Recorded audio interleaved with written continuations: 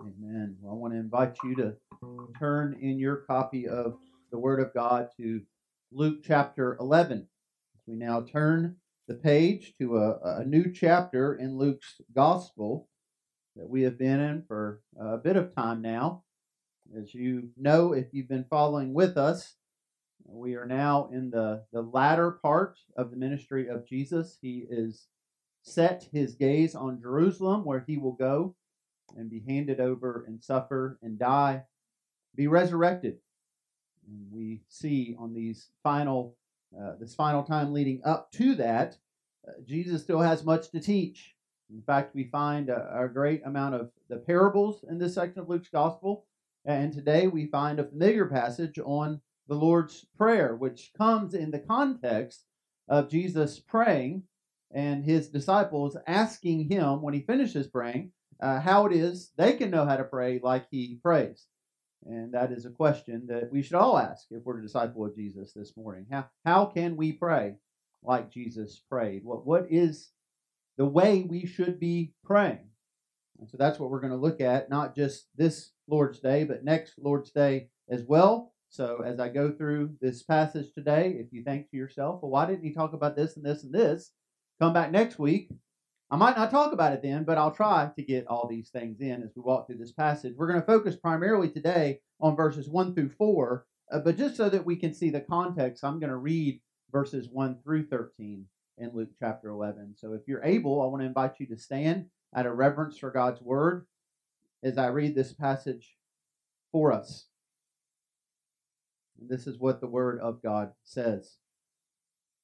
Now Jesus was praying in a certain place.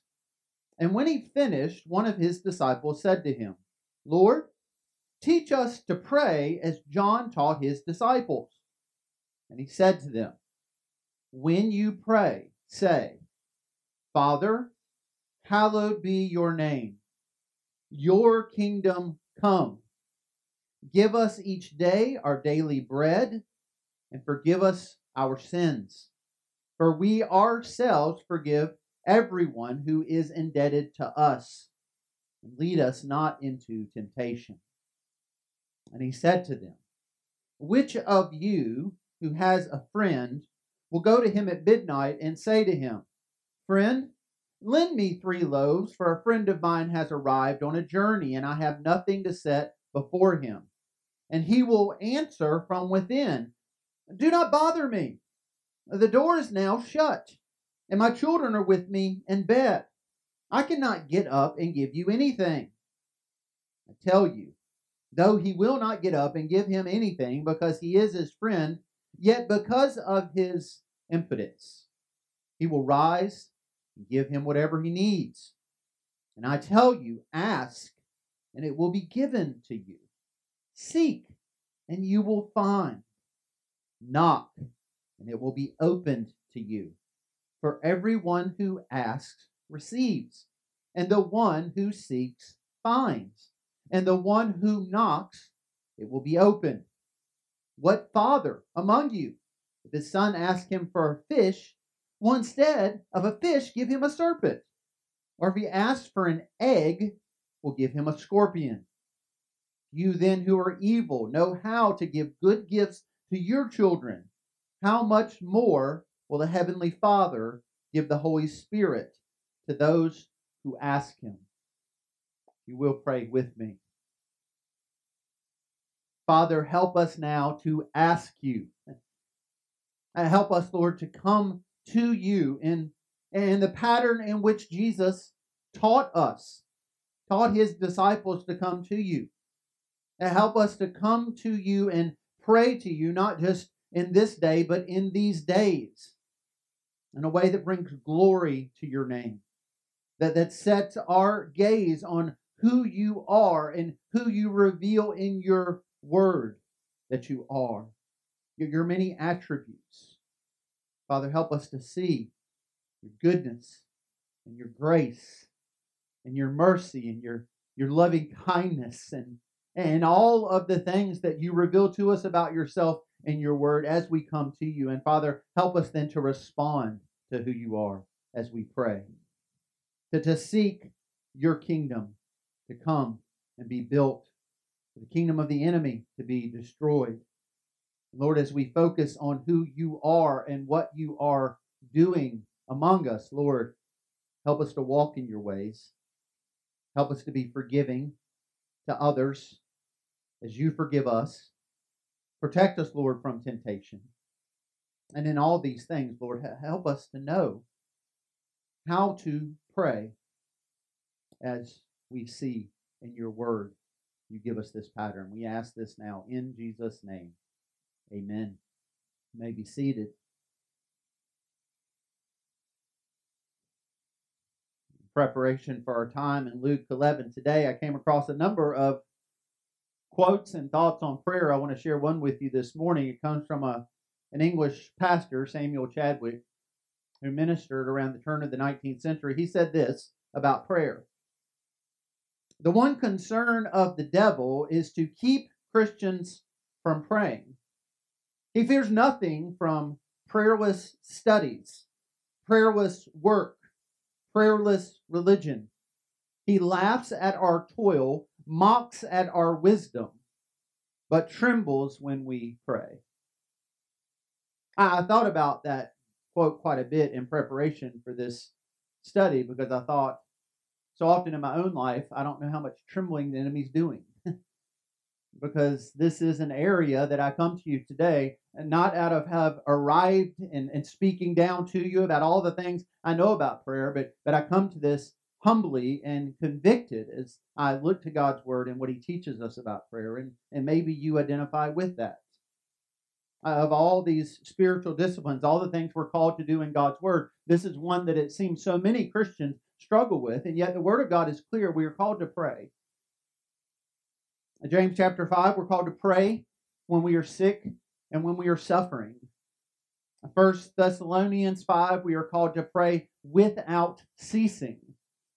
And Philippians chapter 4, we're called to pray about everything. And as we pray about everything, we're called to be thankful in all things as we pray, to pray with thanksgiving. Hebrews 4 and 1 John 5 remind us that as we pray, we are to pray with great confidence. And the context of all these commands, including what Jesus puts before us here today, is not if you pray, it is when you pray. The biblical assumption is that if we are children of God, bought by the blood of Christ, then we are going to pray.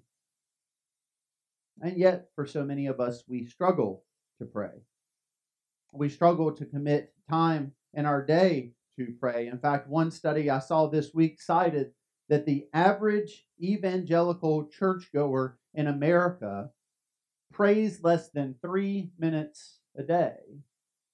And if you take out the prayers of blessing over our meals, there's probably not much left of those 3 minutes.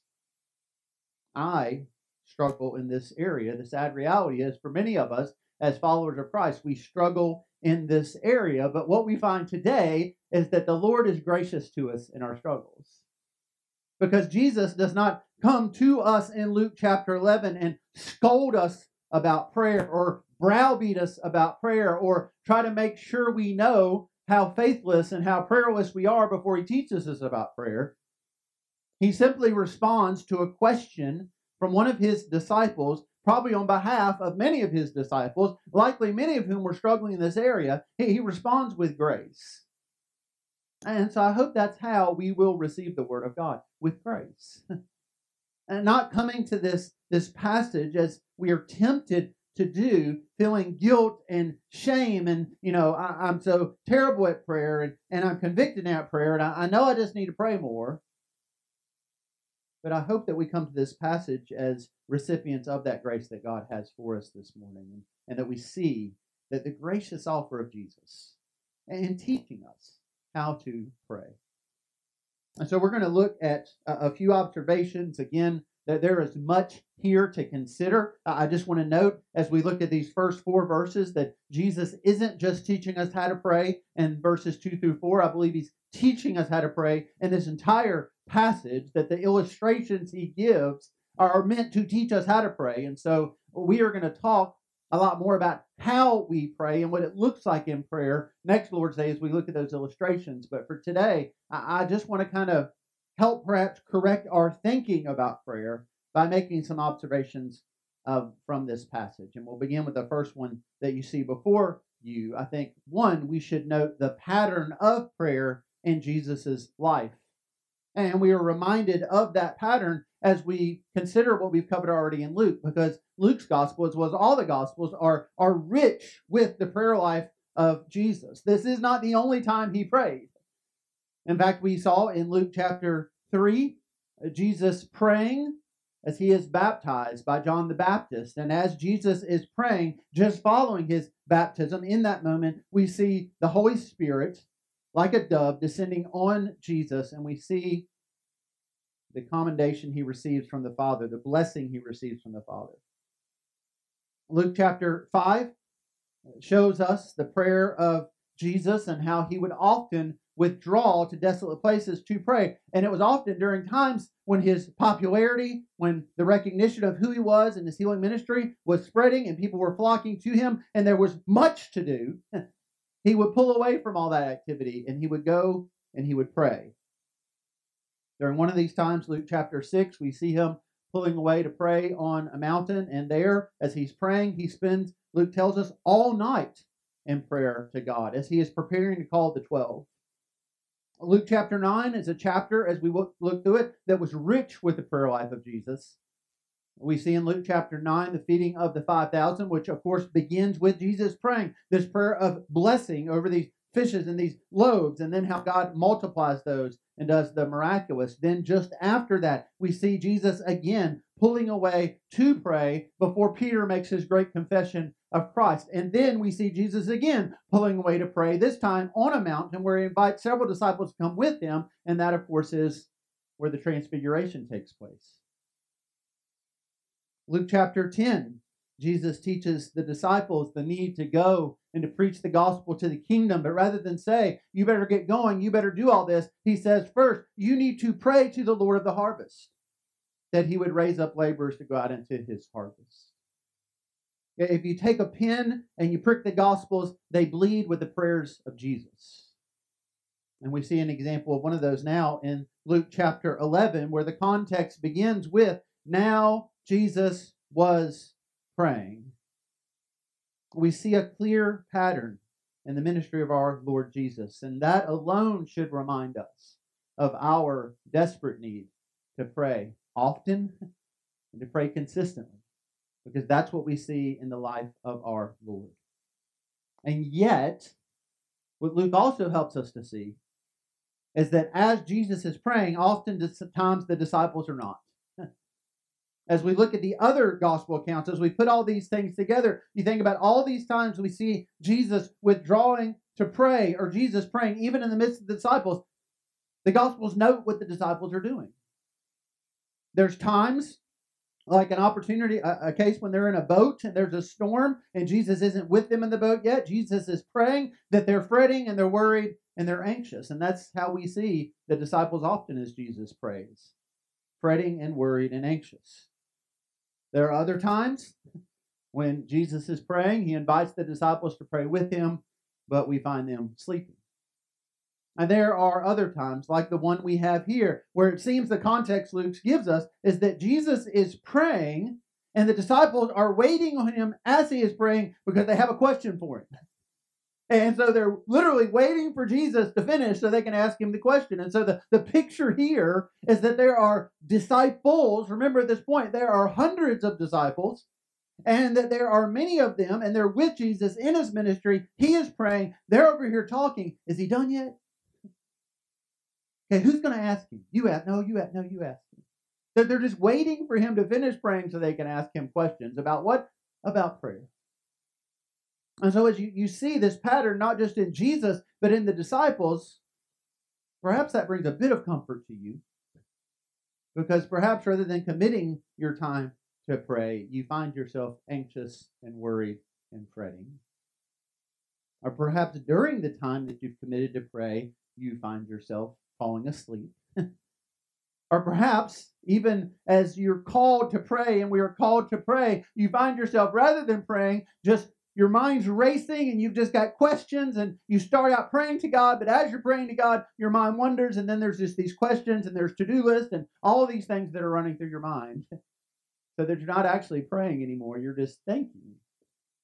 Well, God's word comforts us in all these situations because we see here, as Luke tells us in verse 1, as Jesus was praying in a certain place, and when he finished, one of his disciples said to him, Lord, teach us to pray as John taught his disciples. But we find it was commonplace among rabbis in Jesus' day that rabbis would teach their disciples, their learners, how to pray. They would often give them a model of prayer or a specific prayer to pray. And it seems here, the indication from Luke is John the Baptist had done this with his disciples. And while we don't have that prayer or those prayers recorded in the Gospels, we know here that they did that. And so now the disciples of Jesus are going to Jesus and they've recognized in Jesus one who prays often and prays consistently and prays with the crowds and prays by himself. And they've seen this. And again, they literally are watching him pray as they are wondering how it is they are to pray. And so they ask him. And notice how gracious he is in responding. When you pray. Just think about this for a moment. Perhaps some of you have found yourself in a situation where you have told someone something, perhaps repeatedly, only to have them come to you and ask a question as if you never told them these things. If you're a parent, you've had this experience. You've told your child something, and then they come to you as if they've never heard of these things before. And then you're going back through it repeatedly. If you're a teacher, you certainly know this experience. You give the syllabus, you give the instructions, you go to great lengths, you send the emails, you do all these things only to have the child or the parent ask you the very things you've already told them about. And of course, we know what it is to be on the other side of that as well. I know they told me this, but I wasn't listening. And maybe there's some other way I can figure it out. And then eventually we go to them and ask. Well, think about the context here. Now, again, Luke doesn't always organize all his material in chronological order, but I think the context here does suggest that this is in that timeline of later in the ministry of Jesus. And so at this point, Jesus has spent 1.5 years, 2 years teaching the crowds, the multitudes, and the disciples. And there are disciples that have joined along the way. So the indication isn't that every disciple of Jesus was there at his baptism and they followed the whole time. They've come along, but they've been listening and they've been supposedly learning. And we know that Jesus not only was praying, but Jesus likely was teaching them about prayer during these times. For example, we know that early in the ministry of Jesus, Matthew tells us that early on in the timeline, when he's given the Sermon on the Mount, he teaches about prayer. In fact, he gives the model of prayer in the Lord's Prayer, very similar to the Lord's Prayer we see here. So much so that we're tempted when we come to Luke 11 and say, well, that's just a condensed version of Matthew 6. Luke just took what he was taught from eyewitness testimony about what Jesus taught at the Sermon on the Mount. He's condensed it and he's given us this prayer. But I don't think that's the case because if you note the context of Matthew 6 and Luke 11, they're very different contexts. I mean, Matthew 6, Jesus is clearly teaching the crowds in the Sermon on the Mount. And specifically in that prayer, he is noting the Pharisees and he's noting their attitudes and practices of prayer. And he's teaching in contrast to the Pharisees about prayer, which is a very different context than what we have here.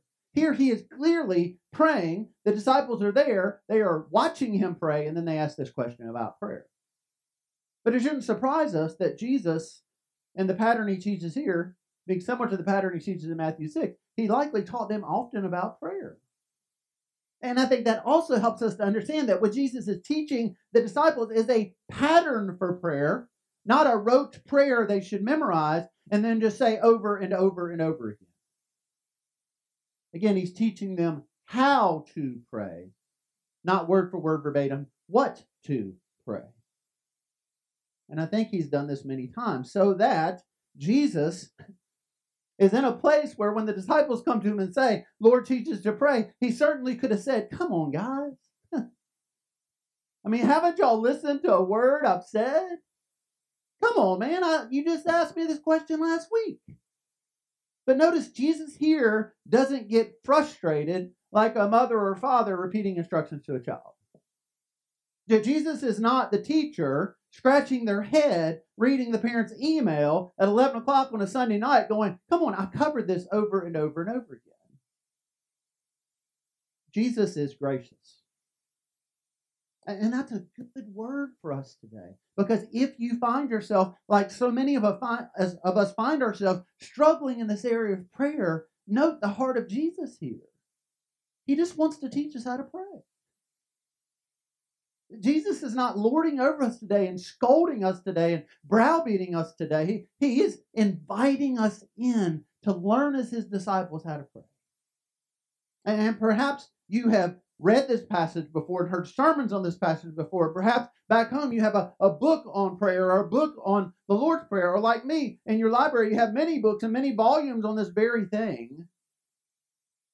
Perhaps you find yourself, like so many of us find ourselves, like what Pastor Jacob told us last week, needing to be reminded more often than we need to be taught.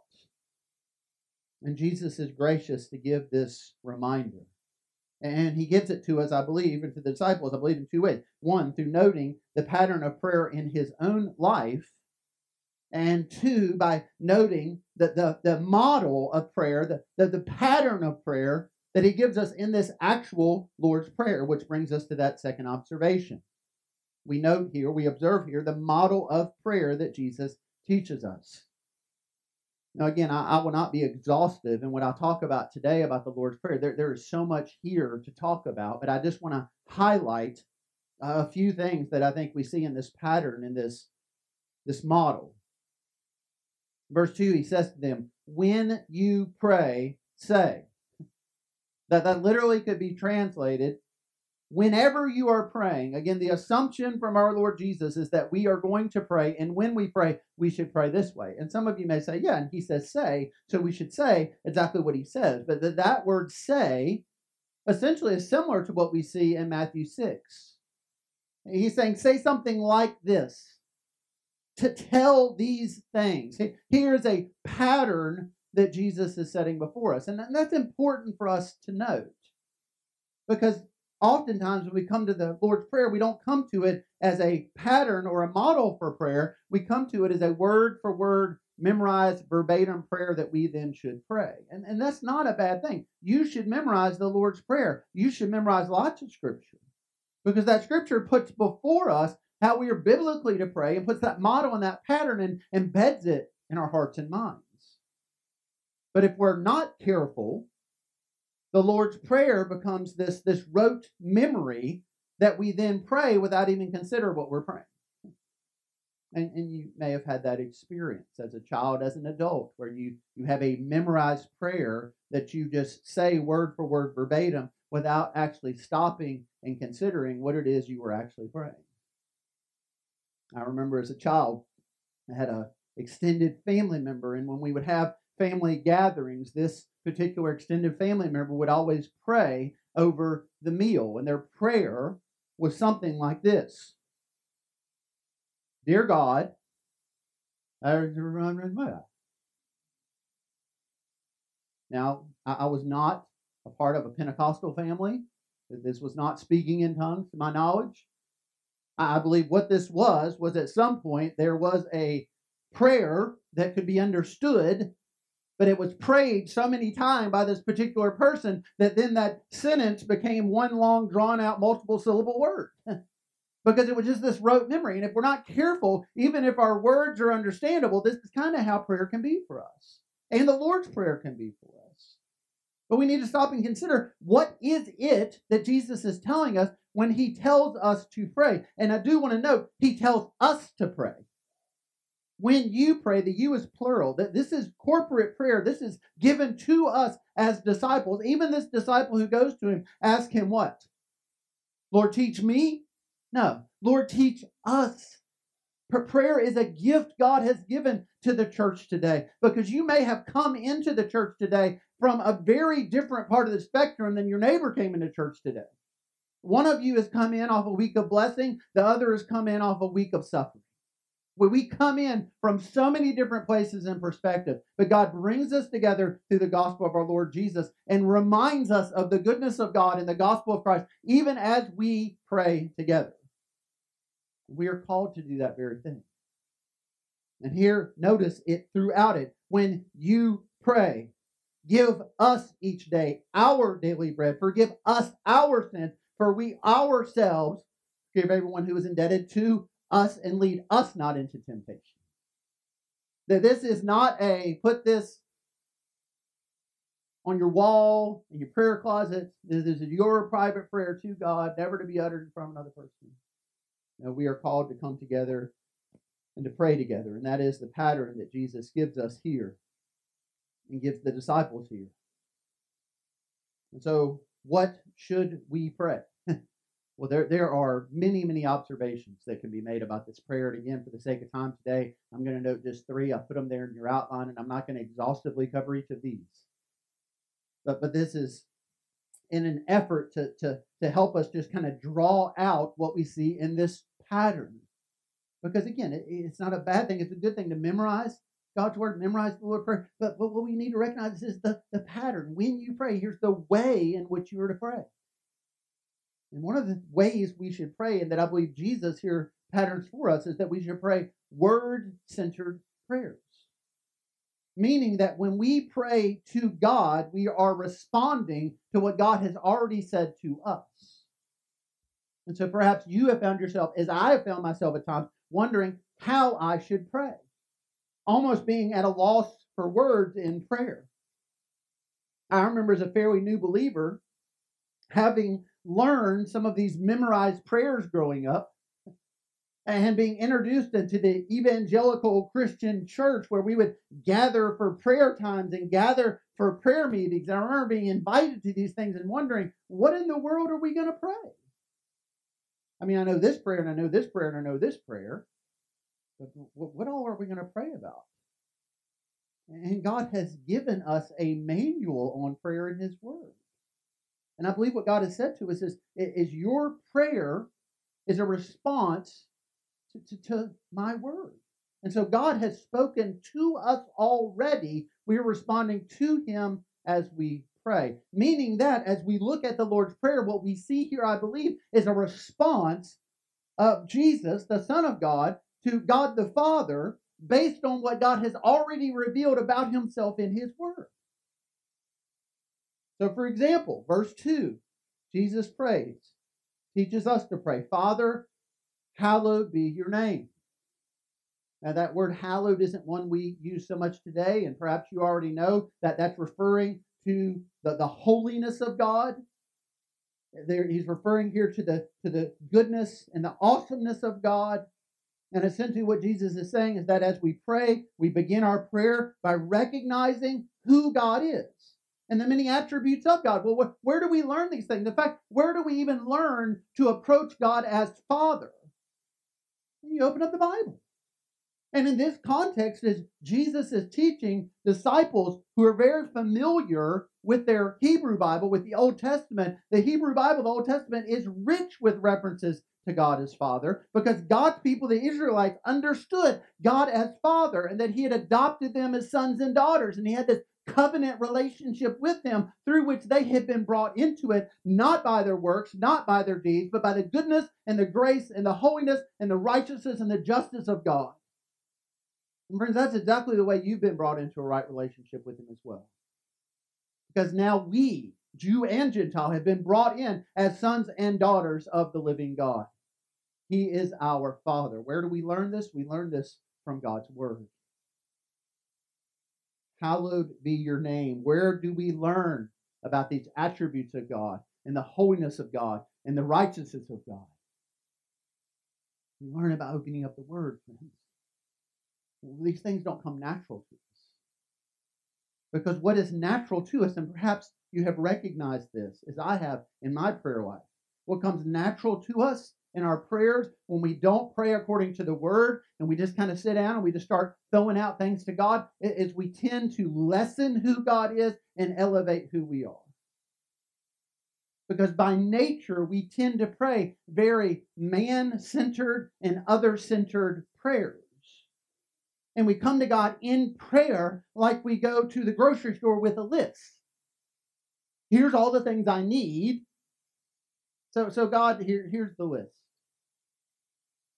And if we're not careful, we do that in a way where we don't revere the name of God, where we don't consider the holiness of God, where we don't meditate on the goodness of God and the grace of God and the mercy of God and the forgiveness of God, where we simply are thinking about ourselves and others.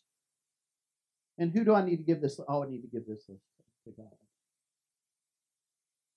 Now, Jesus says when we pray, we start by revering the name of God. We literally are making holy and sanctifying the name of God as we pray. And so we start with our Bibles open. And we read about who God is. And then in prayer, we are responding to who God is. And we see that in the prayer of our Lord Jesus. We see this word-centered pattern throughout it. Verse 2, he prays, your kingdom come. Where do we see that? Where do we learn about the kingdom of God? We learn about it throughout God's word. In fact, the only place we know of the kingdom of God is in God's word. Because as we look around the world today, what do we see so often? We don't see the kingdom of God. We see the kingdom of Satan and the kingdom of the enemy. We see a kingdom where wickedness and evil abound. So much so that we don't even want to turn the news on. We are surrounded by wickedness and darkness in the kingdom of the enemy. Therefore, we need to pray for what? For God's kingdom to come. For goodness and light and mercy and justice to overwhelm this wicked world we live in. We learn of those things through the word of God. He says, verse 3, give us each day our daily bread. Where do we see a picture of God giving his people bread on a daily basis? We open up the word and we see the Exodus. And in the Exodus, what do we see? God delivering his people out of a kingdom of darkness, taking them to a kingdom of light, to the promised land. And along the way, he provides them in what means through daily manna that he rains from heaven. And in the same way, friends, he provides for us today. How do we walk through this wicked world? How do we make it through days when we are surrounded by suffering and sickness and darkness and wickedness? We go to the Lord and we ask him that he might give us not what we need tomorrow, not what we need the next day, or the next month and the next year. Lord, today provide for me. Because apart from God's provision, we will not make it through a day. We learn these things in the Word of God. Verse 4, and forgive us our sins. Where do we learn about sin? Where are we taught even what sin is? How do we recognize sin in our own lives? We recognize it by opening up the Word of God. Because apart from the Word of God, we feel we're doing pretty well. And oftentimes we don't call sin sin. In fact, the Scripture warns us against this very thing. To be careful that we don't call darkness light, that we don't call wickedness good. And how do we recognize that which is sin in our lives? We recognize it through the conviction of the Holy Spirit with our Bibles open as we learn what it is to be righteous and to be holy and to walk in his ways. To walk according to the word and not according to the flesh. On and on and on. As you study and dive into the Lord's Prayer, you see that this is a prayer in response to the Word of God. Therefore, when we pray, we should pray in response to the Word of God. So if you are struggling with how to pray, let me suggest for you this. Open up your Bible. It's a big Bible. Where should I open it? You could open it literally anywhere. But if you want a suggestion, open up the Psalms. Go home tonight and open up Psalm 1. Blessed is the man who does not walk according to the counsel of the wicked, nor stand in the path of sinners, nor sit in the seat of scoffers. Father, there's much to pray there, isn't there? We are surrounded by the counsel of the wicked. Lord, help me to recognize the counsel of the wicked. Help me not to walk in the ways of the world, which are so overwhelming that everybody around me is walking in these ways. And help me to recognize when I'm standing right in the path of sinners. And Father, keep me from ever being in a seat of a scoffer who would mock you and scold you and tell you, the potter, how things are supposed to look. We pray in response to the Word of God, word-centered prayers. Not just that, we also see a God-exalting prayer here. Again, our nature is to pray self-centered prayers or even other-centered prayers, to go to God with a list. Here's what I need. Here's what they need. But Jesus says here, when we start our prayer, yes, come with your needs, but let's begin with recognizing who God is. And let's consider the kingdom of God and what it means for His kingdom to grow. And then that puts things in perspective for us. Because then we recognize some of our needs might not align very well with what God's Word says and what God's revealed His Word, His will to be. And then some of our needs, they line up perfectly with those things. As we make our requests known to God, we exalt God. We lift high the name of God as we pray. And then you see that third point, we focus on the kingdom of God. Kingdom-focused prayers. Jesus here is praying for the kingdom. We'll talk about this more next Lord's Day and what that looks like for the kingdom of God to come. As Matthew tells us, on earth as it is in heaven. But again, the focus is on God's kingdom. And for God's kingdom to grow, then the gospel needs to go forward. And if you squeeze the Lord's Prayer, gospel comes out. Because what is the gospel? God is holy and God is righteous. Hallowed be your name. We are sinful and we are fallen. Forgive us of our sins. Protect us from temptation. How can we sinful people come in the presence of a holy God? It is only through our Redeemer, our mediator, our Messiah, Jesus Christ, who is the very one going before the Father in this moment praying for God. And in this model, you'll notice He's teaching us to pray things that He never needed to pray for. Jesus never needed to pray for forgiveness because He was sinless. Truly God and truly man. Every day He walked on our earth, He walked in a sinless way. So that He might go to the cross and die in our place, who are not sinners, who rightly deserve the cross, who rightly deserve death and condemnation, so that we might be brought into a right relationship with God. Where do we learn these things? From God's Word, from His kingdom. And we see that throughout the Lord's Prayer. And so as we come to God in prayer, we come to the Father in the name of the Son, empowered by the Holy Spirit. What does that look like in our day-to-day lives? We'll continue to look at that next Lord's Day. But for now, I want to leave you with this, a poem. As I think about how these things practically look in our lives, I was reminded this week of the story of a man that you may not know his name, although many of you know his poem. His name was Joseph Scriven. He was born in the early 1800s in Ireland to a family of great means. He had a privileged childhood. He was given the best education. He was given all that his family could afford to give, and that was much. He went on to be educated at the university there. He met the love of his life. He prepared for a pleasant life, a blessed life. But on the eve of his marriage, his fiancée was crossing a bridge on horseback. He was on the other side of the bridge awaiting her. The horse threw her. She fell from the bridge and fell to her death. He was grief-stricken and heartbroken, so much so that he left his homeland of Ireland. He eventually landed in Canada, where he wandered for years, and then eventually landed in Ontario. Began to put his life back together. Eventually, over years, he found love again. He found what he thought would be a life of blessing again. But tragedy came again as his fiancée fell ill. They had to postpone the wedding. She never got better. She eventually died. And so now, heartbroken and grief-stricken, Joseph gave up on the pursuit of love and what he perceived to be happiness. But in that, God was ever present in his life and drew him in.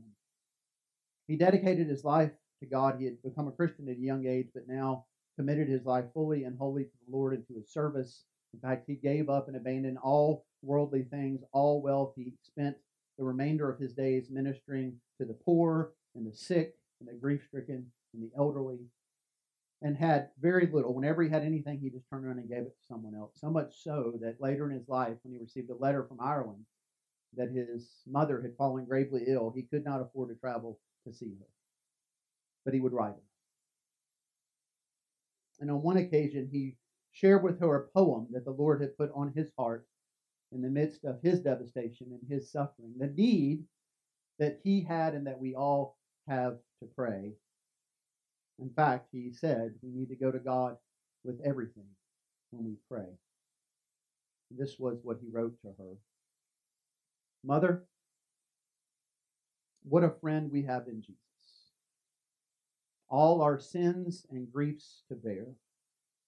What a privilege to carry everything to God in prayer. Oh, what peace we often forfeit. Oh, what needless pain we bear, all because we do not carry everything to God in prayer. Have we trials and temptations? Is there trouble anywhere? We should never be discouraged. Take it to the Lord in prayer. Can we find a friend so faithful who will all our sorrows share? Jesus knows our every weakness, so take it to the Lord in prayer. Are we weak and heavy laden, cumbered with a load of care? Precious Savior, still our refuge, take it to the Lord in prayer. Do thy friends despise, forsake thee? Take it to the Lord in prayer. And in his arms he'll take and shield thee, and thou wilt find a solace there. The prayer of a grief-stricken and devastated soul who learned what it was to go to the Lord in prayer.